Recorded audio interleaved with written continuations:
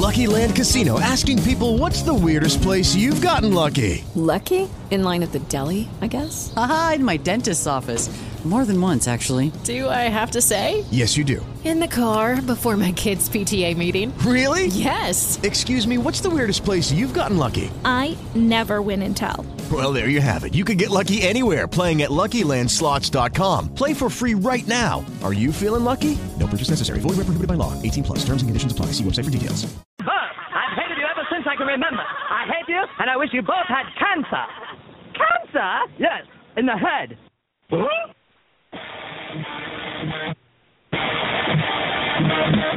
I'm tired as hell, and I'm not going to take this anymore. Pay no attention to that man behind the curtain. Are you telling me you built a time machine? Out of a DeLorean? This is stupid cancer show. Uh-oh. Sounds like somebody's got a case of the Mondays.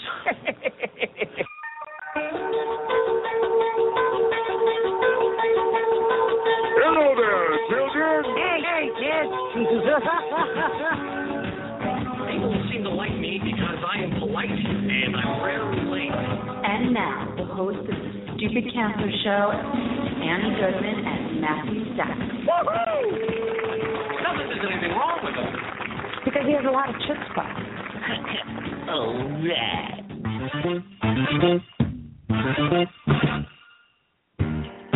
Monday, October 13th, and welcome to the Stupid Cancer Show, the voice of young adult cancer. I'm your co-host, Matthew Zachary, a proud 18-year young adult survivor of brain cancer. My fabulous co-host, Annie Goodman, is off for the evening. She is a journalist and young adult breast cancer survivor. We're your hosts for the Stupid Cancer Show.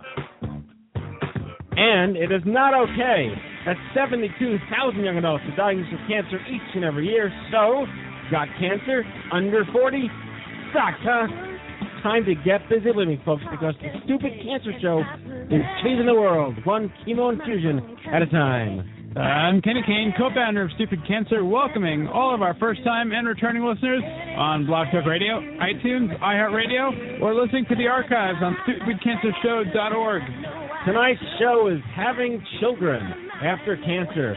For many young adults diagnosed with cancer, the fertility repercussions of treatment are often eclipsed by the primary objective of treating the disease. Join us tonight as we welcome Gina Shaw, Shelley Nolden, and Jen Rachman as we explore the options, risks, and tough emotional and psychological decisions of having children after cancer.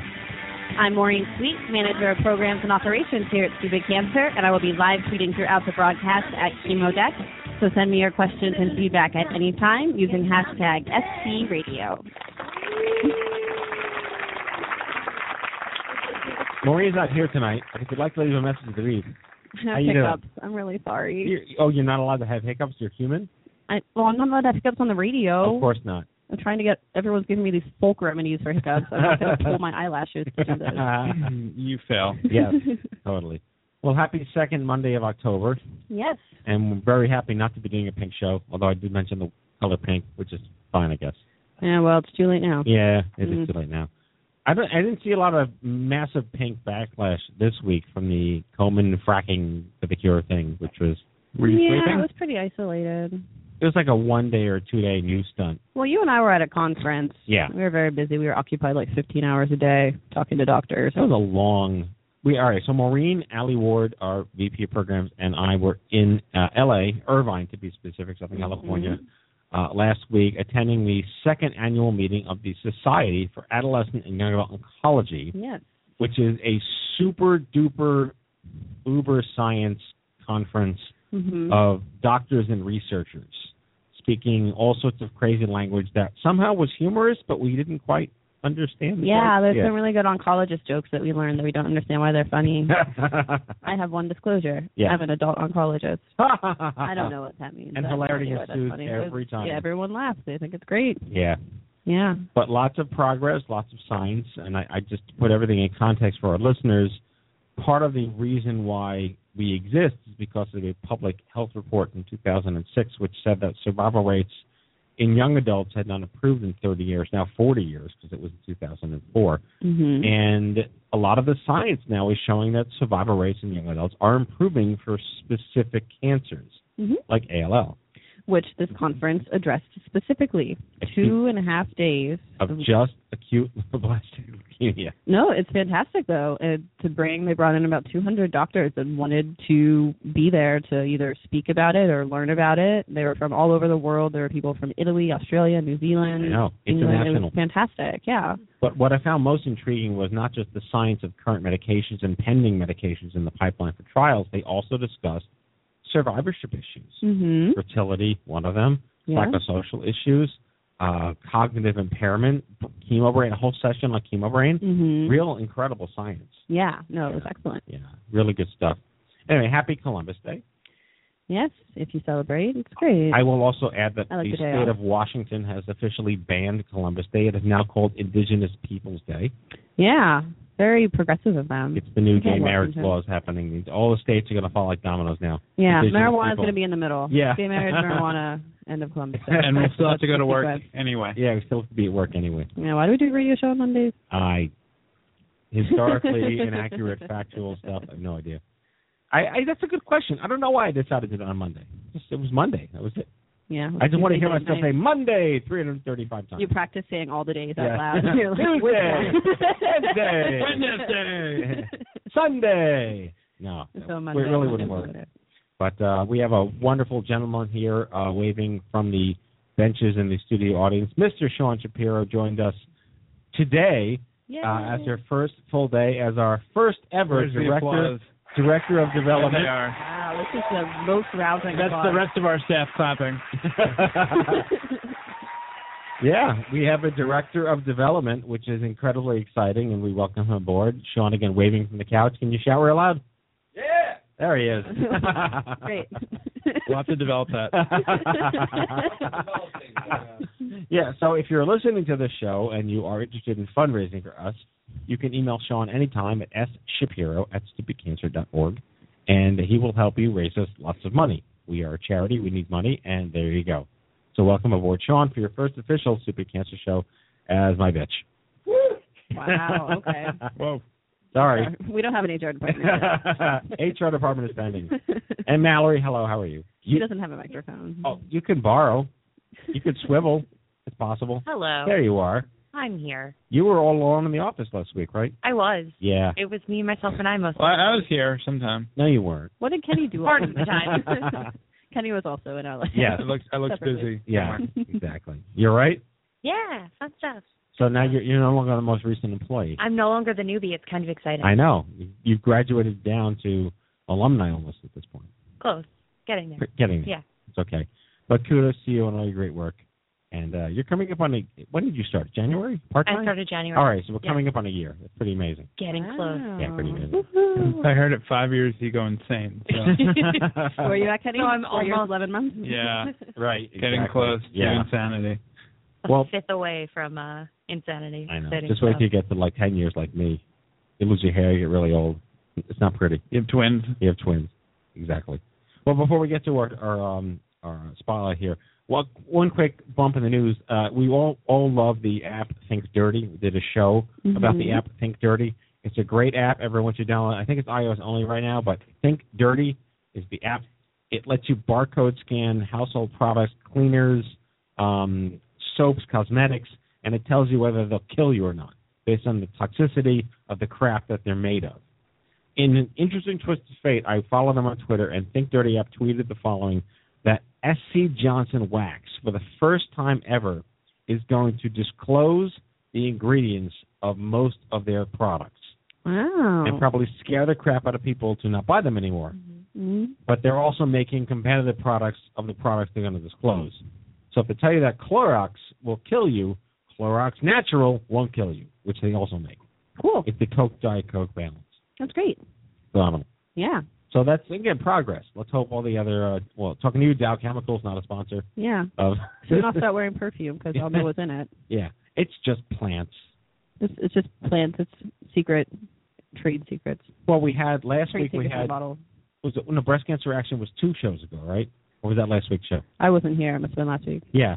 So, and they talked about how there are all sorts of perfumes being sold for Breast Cancer Awareness Month that have carcinogenic components to it that can link to breast cancer. Right, but they don't have to list that they have ingredients, like what their ingredients are. Didn't they said last week like it's not a law to have to disclose fragrances. Is that true? No, it's trade secrets. They don't have to disclose what's in the fragrance. That's ridiculous. Because then you could just make it yourself. Right, in my bathtub. Well, I mean, you have to disclose ingredients of like foods and but it's like why doesn't the FDA making govern like pastas at home just because they see the Ronzoni box and know what's in it. Like, right. I don't think it's gonna like. But how do you So the FDA governs food, but how is fragrance? Fragrance doesn't fall into any category. Fragrance, I don't think falls under the FDA. I think is why I think they fall under something else because they're not food or drugs. Right, but yet like skin cream, like Jergens, has to tell you what's in it, but right. that's not a food or a drug. Well, I think it falls under drugs. Really? I don't know. I'm making it up. Okay, good job. I'm doing a great job. That's a great talk tonight. Thank you. All right, well, without further ado, let's kick off our show tonight with our Survivor Spotlight. Jennifer Rachman, returning champion for the Stupid Cancer Show, is a 10-year ovarian cancer survivor who became a mother through egg donation and surrogacy. She now works as an outreach coordinator for the agency she used for the very surrogacy that produced the child she has. The lovely and talented Jennifer Rachman. Welcome back to the show. Thank you. I think this is my third Stupid Cancer Show. Third. Well, we've been on the air like 8 years, so odds are, and I've known you like 8 years, so odds are. We go way back. So. Yeah. But yeah, I'm happy to be back. Well, no, it's exciting. I've never been in the spotlight before. Oh. I'm not very comfortable with the spotlight. Well, you deserve to be in the spotlight. Oh, thank you. So let's start at the beginning. So first of all, 10 years, big number. Big number. Big number, 2004. I know your story like the back of my hand because we're besties, but why don't you let our audience know your life? You had just moved in with your boyfriend, and you were just a crazy 23-year-old, right? I was not so crazy. I was pretty boring as a 23-year-old. But life was good. I can't complain about life back then. Just moved in with my boyfriend. We had been together several years at that point. So it wasn't a total new relationship, but new to living together. And was working. I'm a social worker by profession. So I had a couple years under my belt in a field that I was very excited about. And then I was diagnosed with ovarian cancer. So kind of took a tailspin. Yeah. Threw me a curveball for sure. But what were those symptoms? Like, what prompted you to even think, 23, you're invincible, right? There's nothing wrong with me. It's just cramps or pain or headache or whatever. Where did that shift in behavior come from? So I'd been to my primary physician a couple of times throughout the course of about a year and a half, complaining of night sweat. It's the only symptom that I can really identify that I had that I could now link to what was my ovaries that were not functional, so I was virtually going into a state of menopause. But when I went to my physician, he did a series of random lab work, whatever routine tests, cough, pee in a cup, that kind of thing, and saw nothing unusual, except he said I was a social worker and therefore I must have been just under stress, and that was causing my night sweats. So that's the only symptom that I actually So Xanax was your prescription for cancer? Pretty much. Okay. Pretty much. And then I'm a pretty diligent person with my doctor's appointments. So I was going for my yearly gynecological exam, my routine exam. Thank God my doctor touched upon something that she felt was unusual, so sent me to a battery of tests and a couple misdiagnoses, little missteps here and there. They thought it was maybe endometriosis, not necessarily cancer. And then, it took probably about a year and a half from being somewhat symptomatic to diagnosis. That's crazy. 18 months. Crazy. Wow. Well, my oncologist was pretty convinced that my cancer was in my ovaries. She said it was very slow growing and could have easily been there for 5 to 10 years before it got large enough to start to influence the ovaries. Right. So this show's about fertility, which is clearly a major issue, mostly for women who get cancer, because your inner workings are slightly more complicated than us as men. And you wound up having a hysterectomy in the procedure, right? Like you go in the hospital and you wake up with less body parts. I had less body parts. Yeah, it was a slow progression. I kind of lost one ovary, then they were trying really hard. I made it a point to say, that it was one of my priorities to preserve my fertility. So they were hopeful that a remaining part of one of the ovaries might have been salvageable. But when the final pathology came back, unfortunately, that wasn't the case. So they had to remove both of them. So you had the wherewithal to mention this to these doctors before you went in for the surgery. Well, for me, it was kind of a no-brainer. Like, well, you're about to remove my ovaries, and that's what produces my eggs. So if I can't have them, then where does that leave me? Yes. So I did advocate for myself. In fact, I didn't have a full hysterectomy. I was able to keep my uterus because I advocated so strongly that I felt, okay, if you're going to take my ovaries, then at least allow me to have an option to perhaps carry down the road. Right. So I'm in hindsight, I'm actually impressed that I tried to, steer my, because I couldn't understand why is for ovarian cancer a protocol full hysterectomy. Explain to me how my uterus is therefore connected to my unless there's ovaries. Metastases. Correct. There wasn't. Well, right, and there wasn't. So, right. And they did also test my uterus, and it was fine, but it just didn't quite make sense to me. So I do still have a uterus that I chose not to use down the road. Right. I did still have it. So the young adult story. You're young. You just moved with your boyfriend, who I understand had lost his father prior to that. Only within the year before my diagnosis. It was a rough patch of time. Right. I mean, so this is why is this different when you're in your 20s? Here's exactly why it's different when you're in your 20s. And what was it like for you to be living with each other and this just happening? I'm sure that must have caused some strain. Relationships are difficult enough when you're healthy in your 20s. My husband, my husband, then boyfriend, said that his experience having lost his father kind of prepared him for, it almost felt like there was not enough time in between the loss and then my diagnosis. So it almost kind of like ran one into another for him. For me, he was almost like my cancer guru, because he was like, oh, I know where to go. We'll go here. He was treated at Sloan. I was treated at Sloan. There was a bit of a familiarity and a comfort for him, which might sound strange. Yes. But that was how he responded to it. But yeah, it was hard. It was almost, I think in hindsight, we went through a bit of a period in a fog. I don't know how in the present moment we were at that time looking back, because it really was kind of like just one trauma after another. So talk us through the next couple of years. You got married. Congratulations. Thank you. You were already living together, and you start building a life without a child as a prospect until you discover that it might be possible to use alternative solutions. But those aren't typically discussed because you kept going back for checkups, I assume. Mm-hmm. And were there any fertility specialists that worked with you as options at Sloan Kettering? There weren't at the time.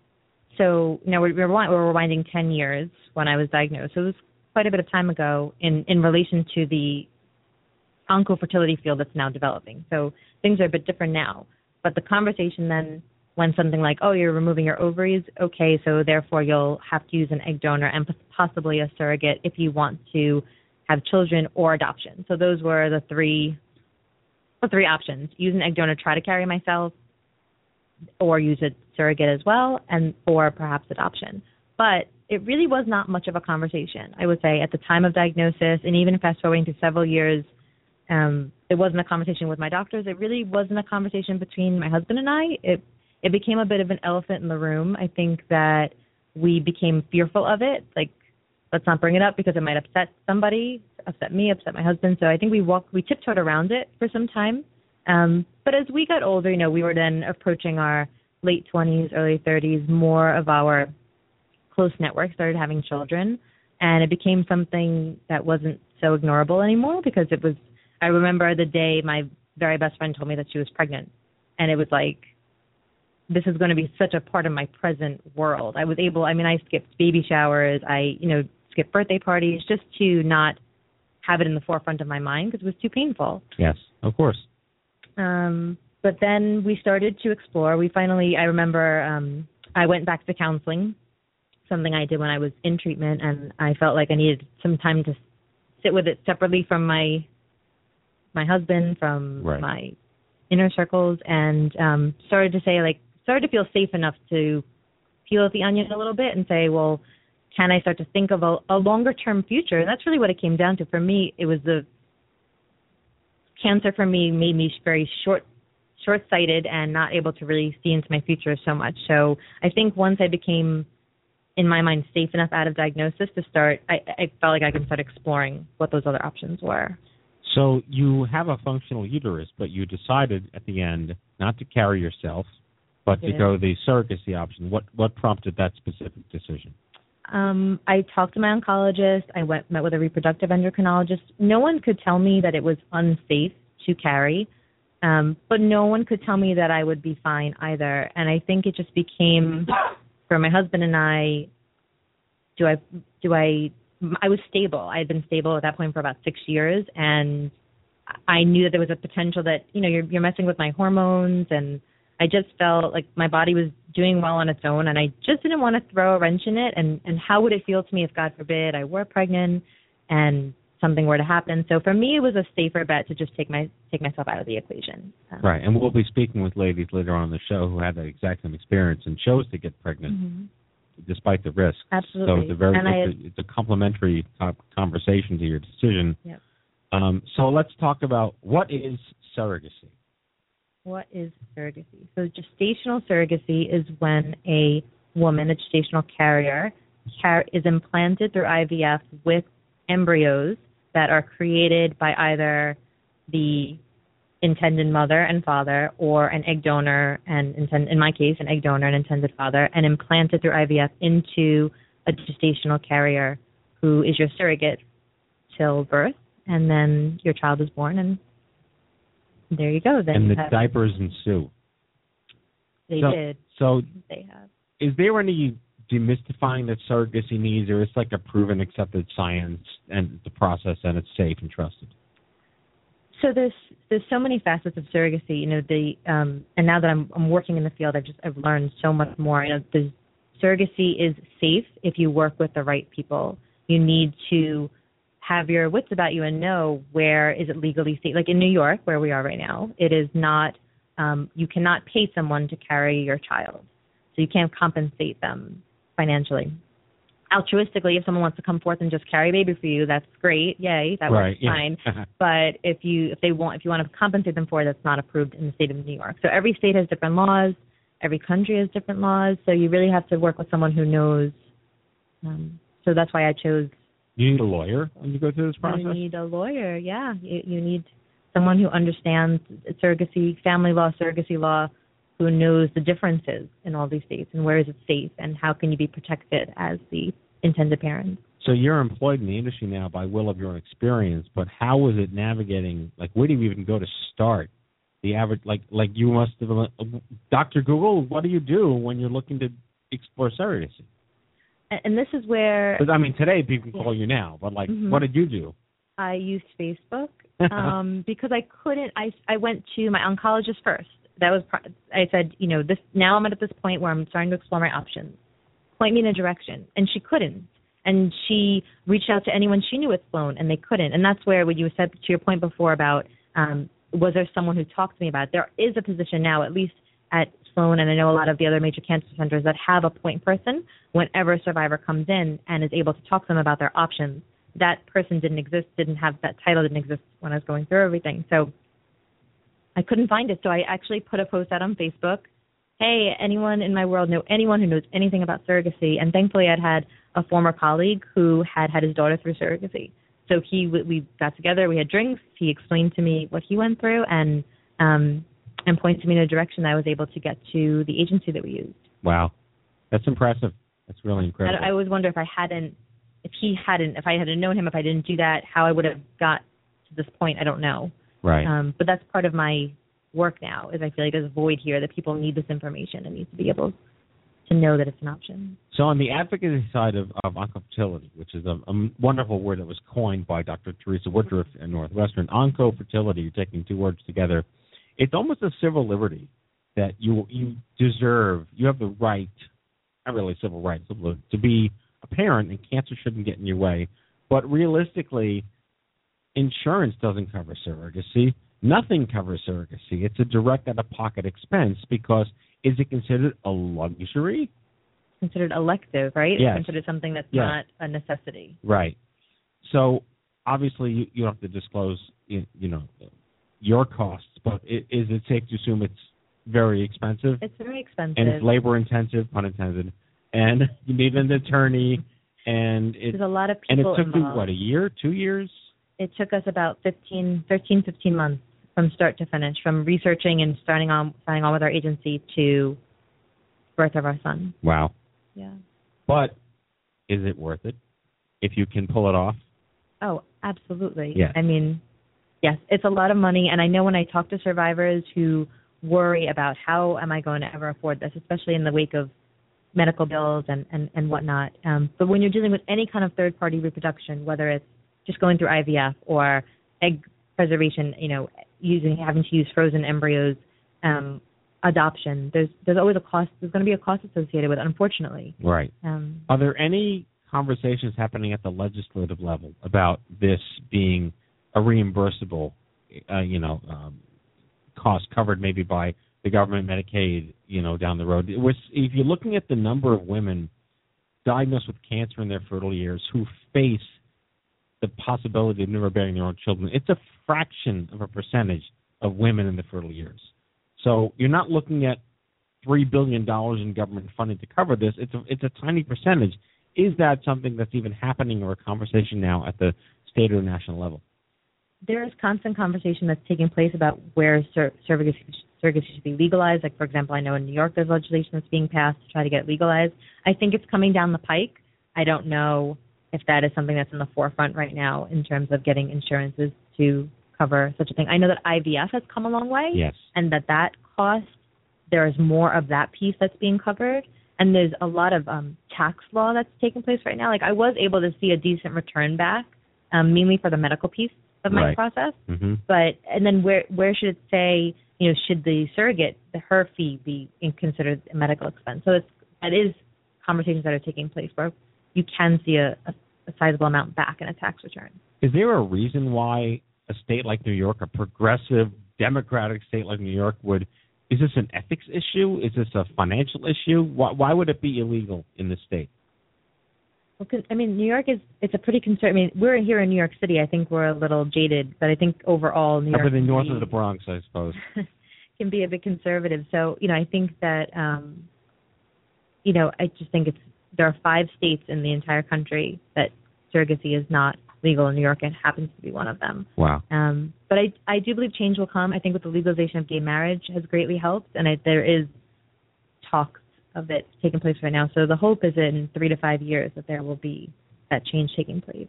Well, isn't it true that the gay community are I would say they're customers, largely clients of the surrogacy industry, the surrogacy service industry?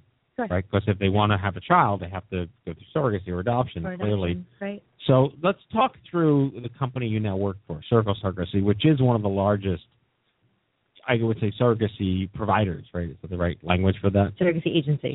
Agencies. Mm-hmm. And they do primarily cater to the gay community. I wouldn't say primarily. No? Okay. Nope. It used to be that our client base was primarily gay. However, over time, we're almost 50-50 heterosexual and gay. But were you the first cancer patient that came along? Or were they aware that the cancer community could potentially be almost clientele for them? They have had numerous cancer survivors that they helped. So I was not by any means the first. But I do believe it is a market, it's an area where we are gearing our efforts to do more outreach and let survivors know that we are here to help them and guide them in this process. And tell us more about Circle. How long have they been around? What do they specifically excel in versus any other competitors, I suppose? So Circle is what we consider a full-service surrogacy agency, which means it has all the components of surrogacy under one roof. And for people like myself who felt comfortable kind of knowing there was a one-stop shop, that worked well for me, as opposed to some people who arrange a surrogacy agreement can kind of have, a lawyer over here, surrogate over there, and it was nice to know that everyone was working under one roof. So that's what sets Circle aside from some other surrogacy agencies. It's also, like you said before, one of the largest surrogacy agencies in the country. There are a few that compare in staff size. We have a team of lawyers as opposed to just one lawyer. We have a team who can kind of manage and explore all the different facets of surrogacy. We have a tremendous support staff, social workers, counselors, people that can provide emotional support not only to the surrogates but to the intended parents as well. And actually one of the things that I've just been granted the ability to start, which I'm really excited about, is a Skype support group for women who are becoming mothers through surrogacy who have made this decision to become a parent this way because of some type of life-threatening illness. Many of them are cancer survivors. I'm not only doing survivors, but I would say out of 13, about 9 or 10 of them are cancer survivors. So I'm really excited about this type of support that we're now able to provide, and I get to be a part of. So it's pretty amazing. Okay, last question. This is kind of a mulligan because I know the answer, but you were diagnosed with cancer, you lost your fertility, and you are a success story for surrogacy. And now you work in the surrogacy industry giving guidance and support to women just like you were where you were 10 years ago. How does that make you feel? Oh, there's nothing better. There's just nothing better. Well, aside from my son and every little moment with him. Right. But, I went into the social work field and I knew that I wanted to work with people, and I was always passionate about connecting with others. But to know that my personal experience can lend itself to others, and I just hopefully give other survivors hope that there are alternative means to still becoming a parent, that you shouldn't have to lose everything to cancer, makes me very, very happy to be a part of it. Well, congratulations to you and your family. Thank you. We've been talking with Jennifer Rachman, 10-year ovarian cancer survivor who became a mother through egg donation and surrogacy. She's now an outreach coordinator for the agency she used called Circle Surrogacy. Jen, thanks for joining us. You're going to stick around, right? Yeah, absolutely. Okay, great. Thanks for having me. All right, Kenny, now the news. Hello, I'm Kent Brockman, and this is Eye on Cancer. Just the facts, ma'am. Head on over to events.stupidcancer.org. That is events.stupidcancer.org, your one-stop shop calendar for all of our social and educational events happening nationwide. Something could be happening in your neck of the woods, and we certainly don't want you missing out. Matthew, we have some events coming up in Houston, Texas, Westminster, Colorado, Philadelphia, Pennsylvania. We have a Stupid Cancer Boot Camp in Montana, the whole state. The whole state? Yes. New York, Raleigh, North Carolina, Anchorage, Alaska, and Philadelphia, Pennsylvania. And if you'd like to host your own meetup, go to stupidcancer.org/meetup to learn more. Cancer is lonely, and we've got a cure for that. Yes, we're talking about Instapeer, our free mobile app that brings instant, anonymous, one-to-one peer support for anyone affected by any cancer. Visit instapeer.org and sign up to join our beta testing community and immortalize yourself in the app as a Beta Squad backer with a tax-deductible gift of $500. All right, we launched a news feed aggregator on Pinterest for all of the articles, blogs, and stories we couldn't possibly have the time to post on social media. Check out what we're reading 24/7 and don't miss a beat. Subscribe at stupidcancer.org/feed. And cancer is expensive, so we're proud to announce CancerMadeMeBroke.org, a national partnership with Give Forward, the #1 platform to start a medical fundraiser. You didn't ask to get sick, and the community wants to help you. Visit CancerMadeMeBroke.org and learn more and start your personal fundraiser today. Is that kind of like working at a nonprofit made me broke? No, yeah, never mind. What? Hey, it's always a good time to stock up on Stupid Cancer gear. Visit stupidcancerstore.org anytime and stay nice and cool with all new products. I feel like we should probably change that to nice and warm with all new products. Yes. And styles to choose from. We've got an awesome skateboard, and don't forget about Flip, the cancer bird, our latest plushie mascot. That's stupidcancerstore.org. Be proud. Wear Stupid Cancer. And that is your Stupid Cancer News. All right, let's get to the rest of our show here. We are joined now by Shelley Nolden, mother, wife, business development professional, and writer. In April 2011, Shelley was diagnosed with acute, I'm not going to mess this up, promyelocytic leukemia. Oh, God help me. She's currently in remission and a patient at John Stewart Cancer Center. She blogs at ShelleyNolden.blogspot.com. Joining her is Gina Shaw, another 10-year, a decade breast cancer survivor and mother of 3 by birth and adoption, the author of Having Children After Cancer. That's the name of the show. That's so coincidental that you're here tonight. Please welcome Gina Shaw and Shelley Nolden. Shelley. Hello. Thank you for having me on. Oh, we're so excited, and believe me, we're really actually happy you're not here because you have a large family, I understand. Yes, and what if I were to go into labor right this moment? Well, we have Kenny. I am so glad I'm at home. We have Google. I'm not touching Matt or Shelley. Yes, and I just have to say I'm so pleased to be on with Gina because when I was released from the hospital, the first resource I turned to on fertility was Gina's books, her book, Having Children After Cancer. So I even posted a blog or a review on my blog about it. So very pleased to be on with you, Gina. Thank you. That's awesome. Wow. So we're talking about fertility. There's lots of different sort of permutations to how this happens. In Jen's case, she had lost her ovaries after surgery, didn't even have the option of bearing her own children. We've had experiences and spoken to guests on the show who've just chosen to have children during their chemotherapy, who've chosen to delay chemotherapy to have children, who've chosen to have children long after they're done with treatment, but maybe at risk to pass on genes or it might reactivate their hormones. So there's a lot of nuance here with your stories. So let's start with Gina, since you're the author here with a book. That's pretty impressive, anyone that writes a book. So 10 years, again, we're celebrating 10 years. Congratulations to you. Thank you. So 11 years ago, life. Yeah. Was fantastic. I had just gotten married. I got married in May of 2003. And so my husband and I was 36, almost 37, 30. Anyway, I was late 30s. And we spent our first year sort of having a wonderful, first year of marriage. And as we were coming around to our first anniversary, we were talking about, okay, it's time to start thinking about getting ready to have kids. And I had been kind of ignoring this little thing I was feeling in my right breast, and finally couldn't ignore it anymore. And long story short, it turned out to be stage 2B breast cancer. It was in my lymph nodes. I ended up having neoadjuvant chemotherapy and lumpectomy and radiation, the full, mastectomy? The full Monty. No, I did not have a mastectomy. Okay. I kind of just wanted to keep the girls. I don't know. They tried to kill me, but I decided to keep them anyway. And so then ensuing that, you're fine now, but what was the path between, like, the lumpectomy and, we like to say that when the doctor says you're cured, you're home, that's not the end of the story. Clearly not the end of the story. Totally not the end of the story. Well, and I was, when I started treatment, as I said, I did neoadjuvant chemo, so they were going to start the stuff that was potentially going to impact my fertility pretty quickly. And I also, like Jen, was treated at Sloan. And my medical oncologist sat me down and said, well, here are your options. We know that, you're looking forward to your first anniversary. You're getting ready to have kids. This is your option for preserving embryos. Do you want to go ahead and do this? We can accelerate your menstrual cycle with meds that will not mess with your hormones. Do you want to do it? And I said, no. I wanted to get this treatment thing started. I wanted to get the cancer out of my body. I didn't want to do, I was doing MRIs and PETs and MUGA scans and this and that and the other, and I didn't want any more of it. I wanted to start the treatment, get this thing out of my body, and be done.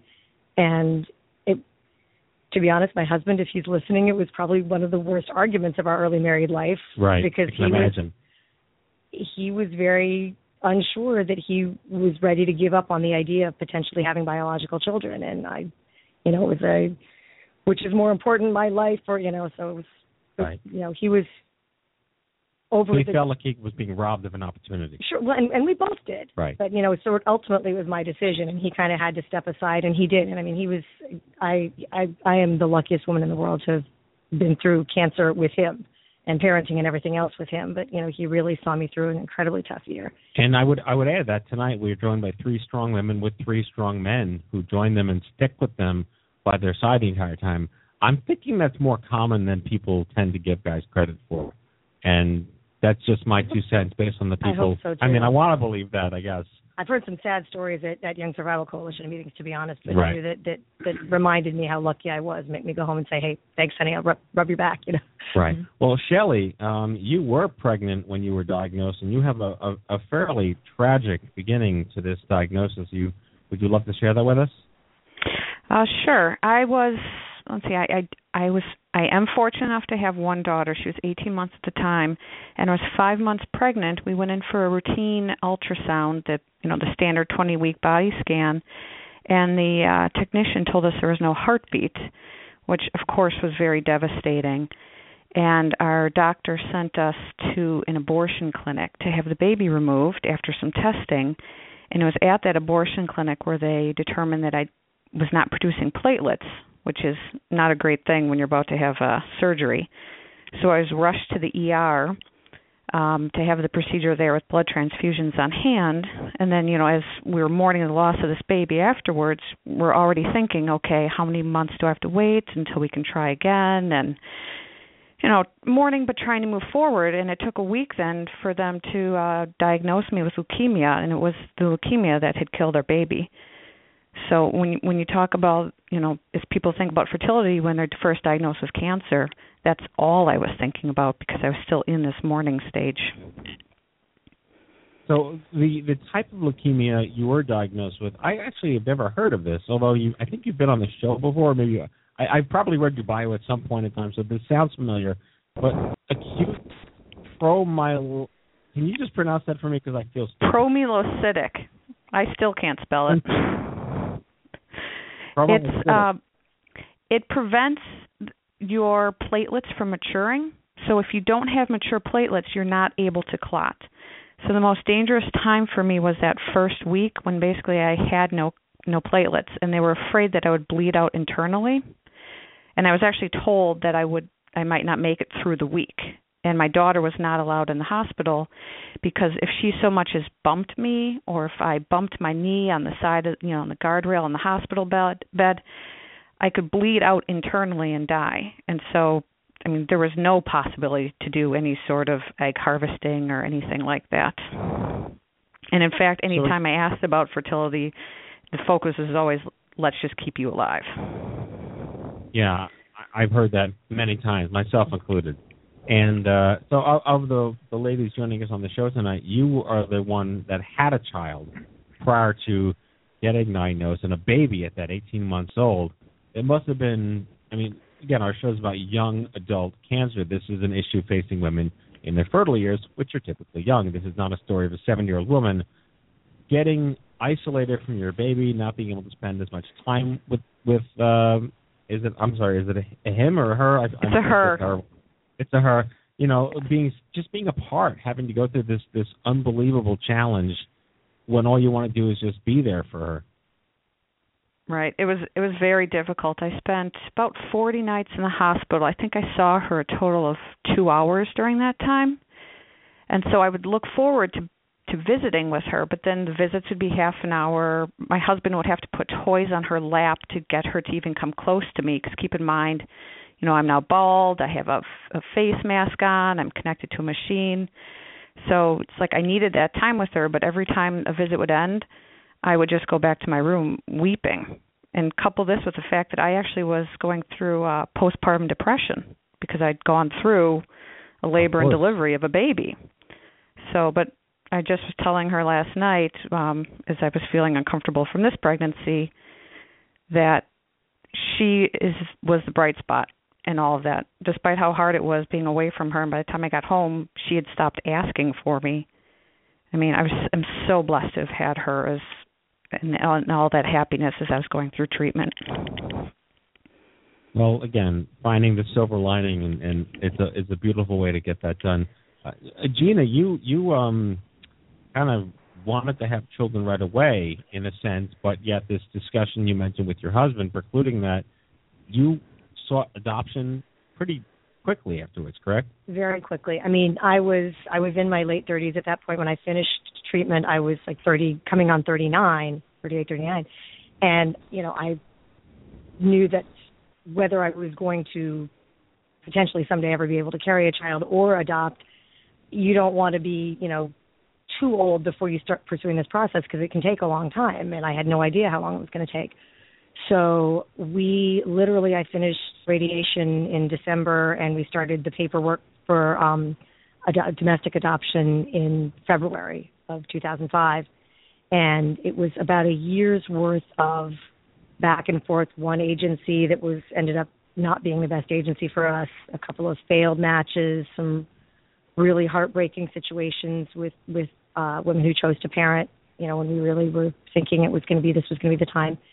And then February of 2006, we were there in the room when our beautiful, now 8-year-old daughter was born, and we were there with her birth mom, and She's actually visiting right now. I don't know if they're listening, but she's actually at home with my kids and my husband. Oh, that's awesome. And her husband now. And we've had a great open adoption relationship with her ever since. And it was incredible heartache and difficulty. And there were days when I curled up on my office floor and threw things at the wall and screamed, I'm never going to have a child. This is never going to happen. But it all worked out the way it was meant to work out. And it's great. Is there a reason you chose adoption versus surrogacy? Was that an option or a conversation or not even a thought?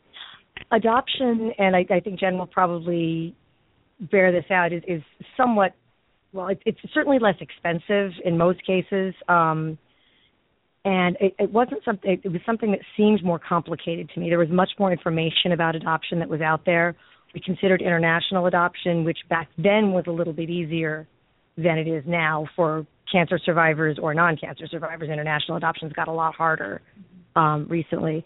And we decided, I did not know that later I would be able to go on and have biological children. I really wanted the experience of parenting a newborn. I wanted to hold my newborn and rock them to sleep and, have all of those firsts and see all those things happen. And that was domestic adoption. So that's why we chose to go that route. And going back to Shelley, you were told pretty much out of the gate that it would be okay for you to have children again just 6 months after the treatment, but your treatment kind of wrecked you. You had cardiomyopathy and all these incredibly acute chronic issues that affected you. Can you talk us through that?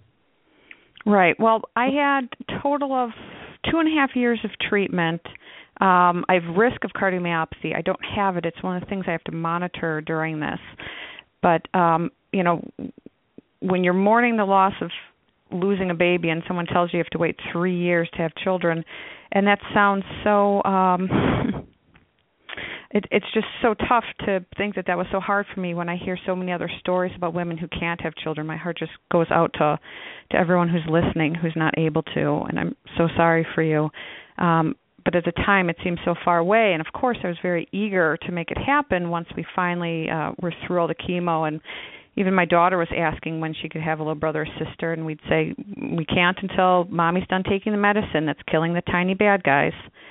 And then, we were prepared for it to take very long, and it happened very quick.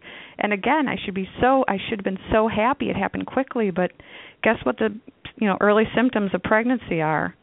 Nausea, fatigue, discomfort. Right. After going through 3 years of chemo, it was a little bit of a shock to my system to be back in that same place, but obviously a very good thing. Clearly, and the emotional roller coaster of having gone through this process and then happily getting pregnant. It's supposed to be a time of great celebration, and as you seem to be pointing out, it's very mixed emotions. Of course, you're thrilled on one end, but you're feeling symptomatic, and I believe you're probably in like a very high-risk category at this point, correct? That's right. And my husband and I both had a lot of anxiety early on. I actually, cancer patients talk about having scanxiety, where they don't want to go in for their to check their remission results. And we hated every single doctor's appointment. I wouldn't want to come. I would reschedule them. We actually skipped the first ultrasound because, with the last baby, the ultrasound is what started my cancer. Or not started it, but that's what began the cancer journey. So we were afraid of going into the doctor and hearing bad news. And we were actually very hesitant to even tell our friends that I was pregnant, because the natural reaction is, oh, congratulations. Well, yes, that is a natural reaction for most of the world who's never been through cancer and never found out about it because they lost a child. For us, it almost felt like it would be jinxing us to have people tell us congratulations, because at the time we still had 26 weeks to go in which I could relapse, something could happen to the baby, but so now that we're getting into the final weeks, it's finally starting to feel real, and now we actually have to come up with some names. Yeah, the good problems to have. What's a name for the baby? When are you due? November 6th, so I'll be 37 weeks on Thursday. That's awesome. We're really happy for you. Thank you. It's always good to have happy endings at the end of such challenging journeys in fertility. Let's spend the next couple of minutes talking about good news. Like, what's the progress? Women, all right, so Shelley was I'm sorry, what year? It's 2011. You were 2004. Right. You were 10 years ago. So there's been a lot of change, even from Shelley's perspective. But it's 2015 almost. And Jen, you were very heavily involved in the technology of reproductive rights. I know your book discusses a lot of disclosures and the work that we do on behalf of Oncofertility. I'll just start off by saying that I was in Colorado on a business trip recently, and I visited a reproductive clinic out there, and they were telling me that we're just a few short years away from being able to harvest ovarian tissue and sort of curate it in a jar so you can harvest the follicles to maturity at some point later on, and then you make the embryos at some point later in time. So it doesn't even matter where the cancer is in your ovary. They could find the cells that are healthy, scrape them out, stick them in a jar. You get the hysterectomy, or you take your ovaries out, but you could still bear your own children at some point because they can curate the cells. To me, that's like science fiction, but that's really happening, right? Yeah. Well, they've been doing experimental. There have been pregnancies resulting from harvested ovarian tissue already. It's still considered highly experimental, but I don't know how many of those have actually been in cancer survivors, but it's definitely been successful. There have been babies born from removing strips of ovarian tissue and then reimplanting it later. I know Teresa Woodruff at the Oncofertility Consortium has really been involved in that research, so that's really exciting. And Jen was mentioning before, a lot of these cancer centers now have fertility navigators. Do any one of you on the panel want to talk about that? Yeah, I mean, I think the more I do outreach, the more I've learned that many of the big cancer centers have them. And the Oncofertility Consortium, as you mentioned, if you go to their website, you can find an oncofertility specialist in your area, even if your center doesn't have one. So you can, typically protocol at this point should be someone's diagnosed in their early years and that conversation should take place. Yes. So that's happening more and more. I think I'm so glad to hear that there's more advances in the medical field. I think my concern is why aren't more survivors taking advantage of the preservation methods? Because that's not keeping up with the pace. But is it awareness of? Is that it?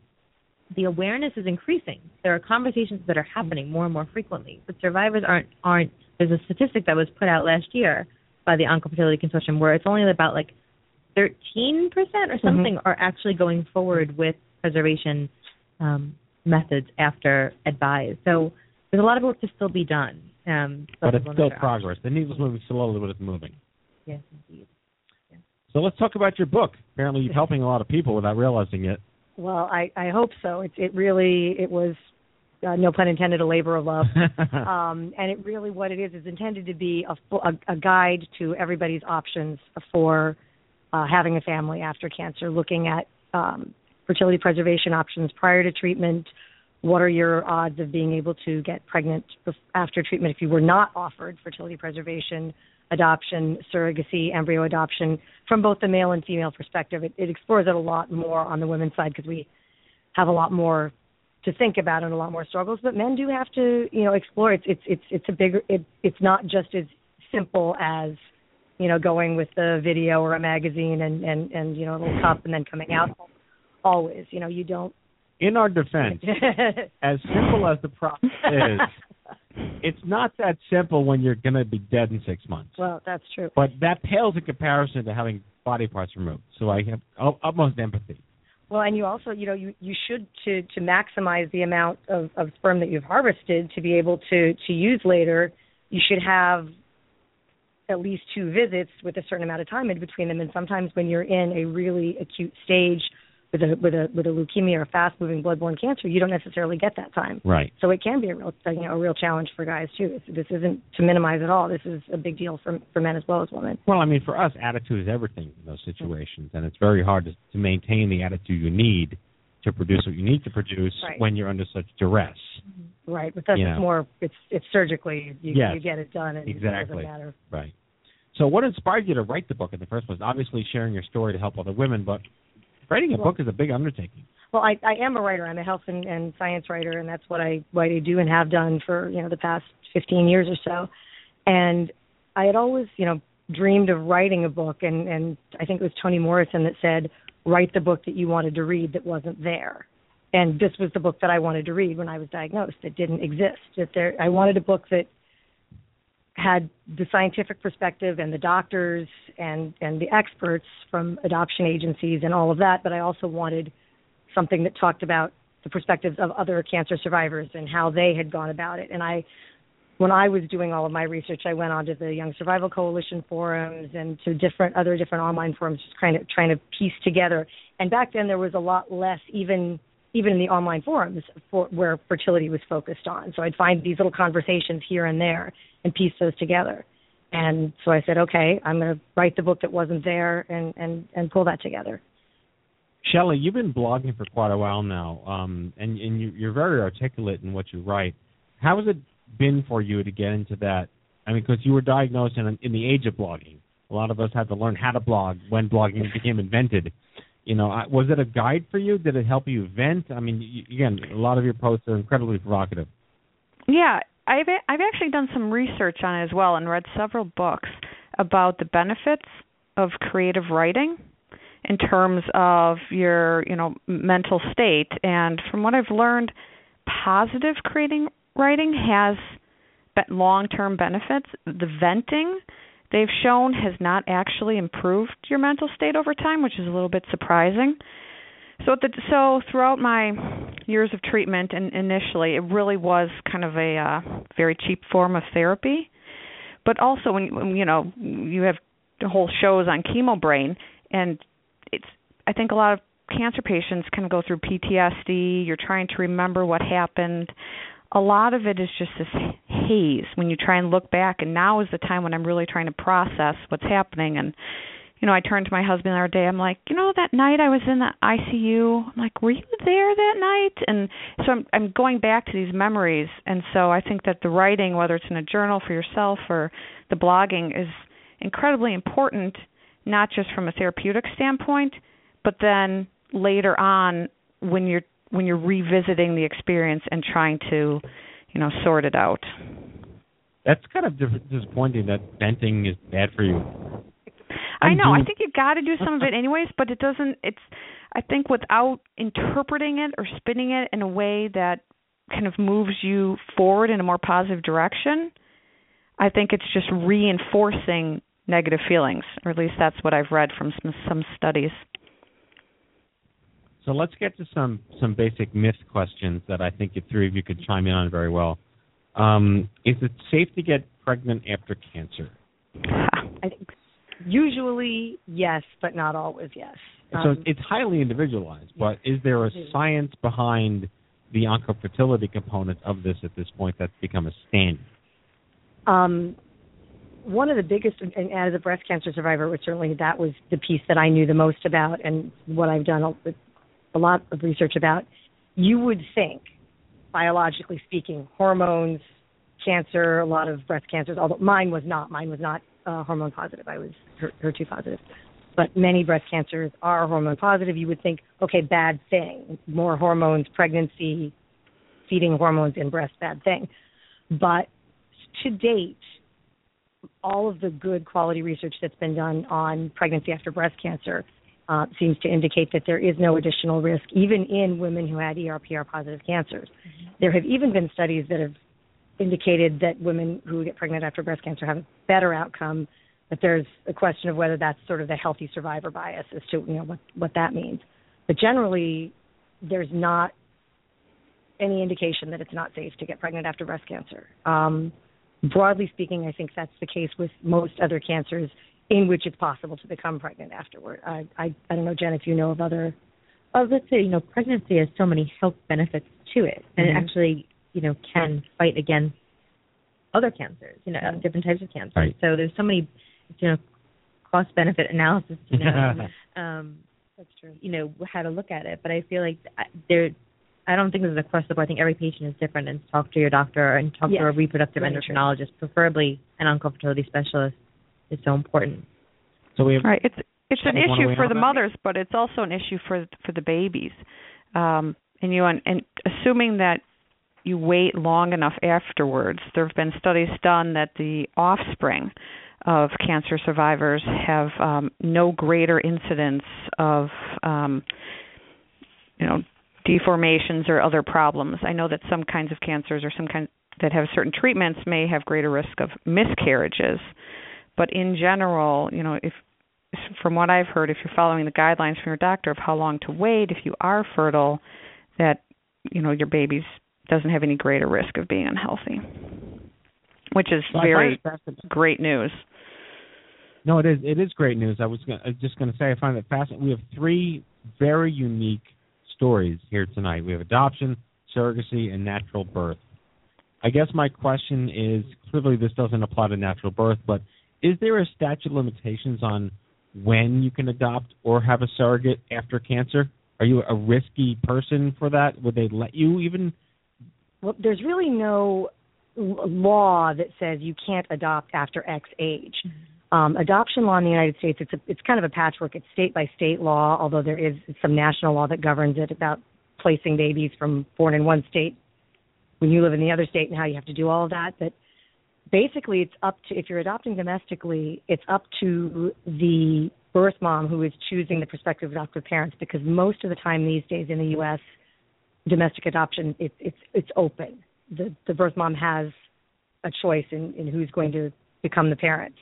And if you're 50-something and she wants to choose you, then she chooses you. What I said in the book, which I think is really important, is that it's important to be open with a prospective birth mother about a cancer history. It can be tempting to try to hide it. You have to reveal it in a home study. That you have to get a clean bill of health from your doctor to even go through an adoption home study. But the birth mother doesn't see that usually. You put out this letter, dear prospective, dear expectant mother, we are this wonderful couple that has everything in the world to offer your child, and here's why you should choose us. Somewhere in there, you need to say, and we've been through this, and I talked to some great adoption social workers about this, and you can basically explain that a cancer history is not a negative. It is a positive because you have been through the most difficult circumstance that anyone can imagine, and you've come out the other side, and you're stronger for it. And no matter what your child may go through, you can handle it because you've handled the worst thing there is. And as this social worker told me, most women who are considering placing a baby for adoption know the world is not sunshine and unicorns and puppies. They know that people go through tough times. Right. They don't want to hear you pretend that you're this perfect person. They want to hear that you're real good people.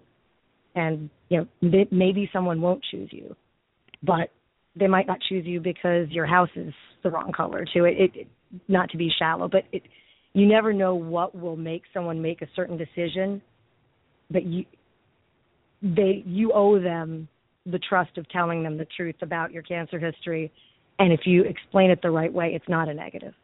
I should also add, Gina, that you are kind of a hybrid. You did adoption and you had natural birth. But you have 2 beautiful children in addition to your adopted child. I have 3 great kids. So was that a total surprise? Or, I don't mean it in that sense, but were you shocked that you could carry a pregnancy? I was completely shocked that I could get pregnant. I really did not think I would be able to. What happened was, when our daughter was about 15 months old, we were thinking we wanted to have another child. And at that time, the adoption agency we had worked with to adopt her was going through some difficulties. They later shut down. And anybody who's been through adoption knows finding an agency to work with, an agency that you trust, is an enormous undertaking. And we just were thinking, oh, dear Lord, not again. We have to go through this whole process. And we said, well, while we're doing that, no one ever officially told me, no, you can't get pregnant. You are not fertile. Let's just try. Let's see. Get the whole big, fancy, clear, blue, easy fertility monitor from the drugstore, the big, expensive one that you put the little sticks in every day. I was 40, and the first month of trying using that little sucker, we got pregnant, and that was my son, who's now 6.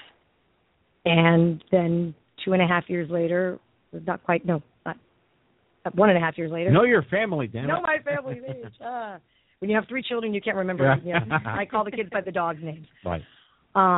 We decided, maybe we want one more. Maybe let's just try one more time. And we were we were pushing it. That was crazy to think that we could, but it took 2 months of trying, and at 43, I gave birth to our youngest daughter, who's now 4. Again, we love celebratory endings to massive challenges.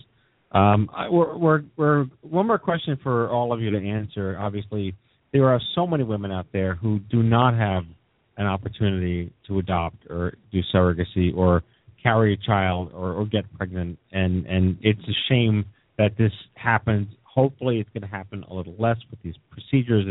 Well, what's your message to those women who are listening tonight? Well, they're lucky. What do you?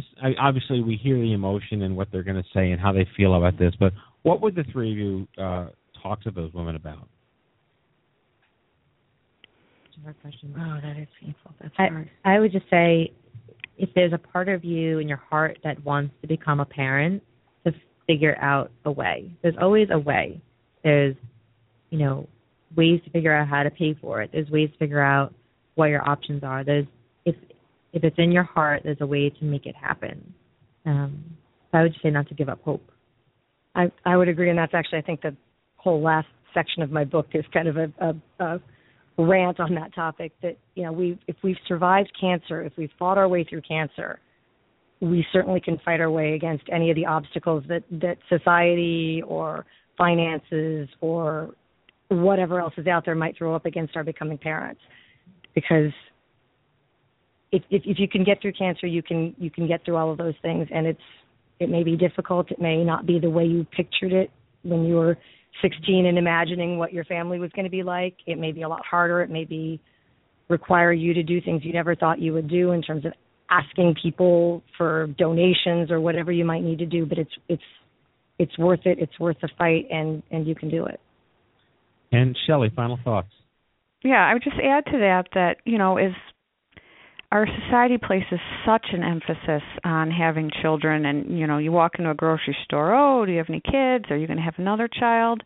I just say that there's a lot of ways to fill your heart with love, and my heart goes out to those who can't have children, but that doesn't mean that your life can't be filled with love, and you can't find other ways to fill that gap. It doesn't necessarily have to be a small children. It could be your brother's child, or just other things that you find rewarding in life, and that, having a child doesn't have to be the be-all and end-all, and that's something I was coming to grips with when I thought maybe I wouldn't be able to have a second, but there's just a lot of ways to find love in this world. Well, I can't thank you all enough. This is obviously very emotional, a very heated discussion in the young adult cancer world, and thankfully we are making progress. Definitely not where we'd like to be, but better off than where we were. I think I said that right. So, Shelley Nolden, blogger, writer, author of a blog. Is that a thing? Yes. Shelley Nolden, blogspot.com. Gina Shaw, author, writer, Having Children After Cancer on Amazon. On Amazon. Noble, Having Children After Cancer. Jen Rachman from Circle Surrogacy. Ladies, thank you so much for coming on the show tonight. Thank you. Yeah, thank you. Yeah, thanks. All righty. That's our show. Time for our closing sequence. Prepare to activate. I hear there's rumors on the internets. You ever seen a grown man naked? And so, to all of you, a fond farewell. Hooray, I'm helping. You are a meathead. Oh, Magoo, you've done it again. That was so terrible, I think you gave me cancer. Okay, folks, that's our show. Our 323rd broadcast. We hope you had as much fun as we did, poking a stick at Stupid Cancer. I'd like to thank our guests once again, Jennifer Rachman, Gina Shaw, and Shelley Nolden. Next week's broadcast, author Mark Waldman. Join us for an exclusive 30-minute interview with provocateur Mark Waldman, author, lecturer, and one of the world's leading experts on communication, spirituality, and the brain. Yes, as we discuss relationships between mindfulness, cancer, and that little box of gray matter atop your eyebrows. Survivor Spotlight on blogger Lisa Boncheck Adams. Subscribe to our show anytime for free on iHeartRadio, iTunes Podcast, and Blog Talk Radio. Check us out anytime online at stupidcancer.org and stupidcancershow.org. Remember, folks, if it ain't stupid, it ain't cancer. Live from the chemo deck on behalf of Andy Goodman, Kenny Keene, Maureen Sweet, Mallory Rivera, myself, and our whole team here at the Stupid Cancer Show. Thanks for listening, and we'll see you back here next Monday live at 8 p.m. Good night, folks. cancer survivors over 65. We're all veterans of a battle, and the bulk of us more. In this world, too many soldiers are serving multiple tours. So, you know what it is. Hello, it is Ryan, and I was on a flight the other day playing one of my favorite social spin slot games on ChumbaCasino.com. I looked over at the person sitting next to me, and you know what they were doing? They were also playing Chumba Casino. Coincidence? I think not. Everybody's loving having fun with it. Chumba Casino is home to hundreds of casino-style games that you can play for free anytime, anywhere, even at 30,000 feet. So sign up now at ChumbaCasino.com to claim your free welcome bonus. That's ChumbaCasino.com and live the Chumba life. No purchase necessary. VGW. Void where prohibited by law. See terms and conditions. 18+.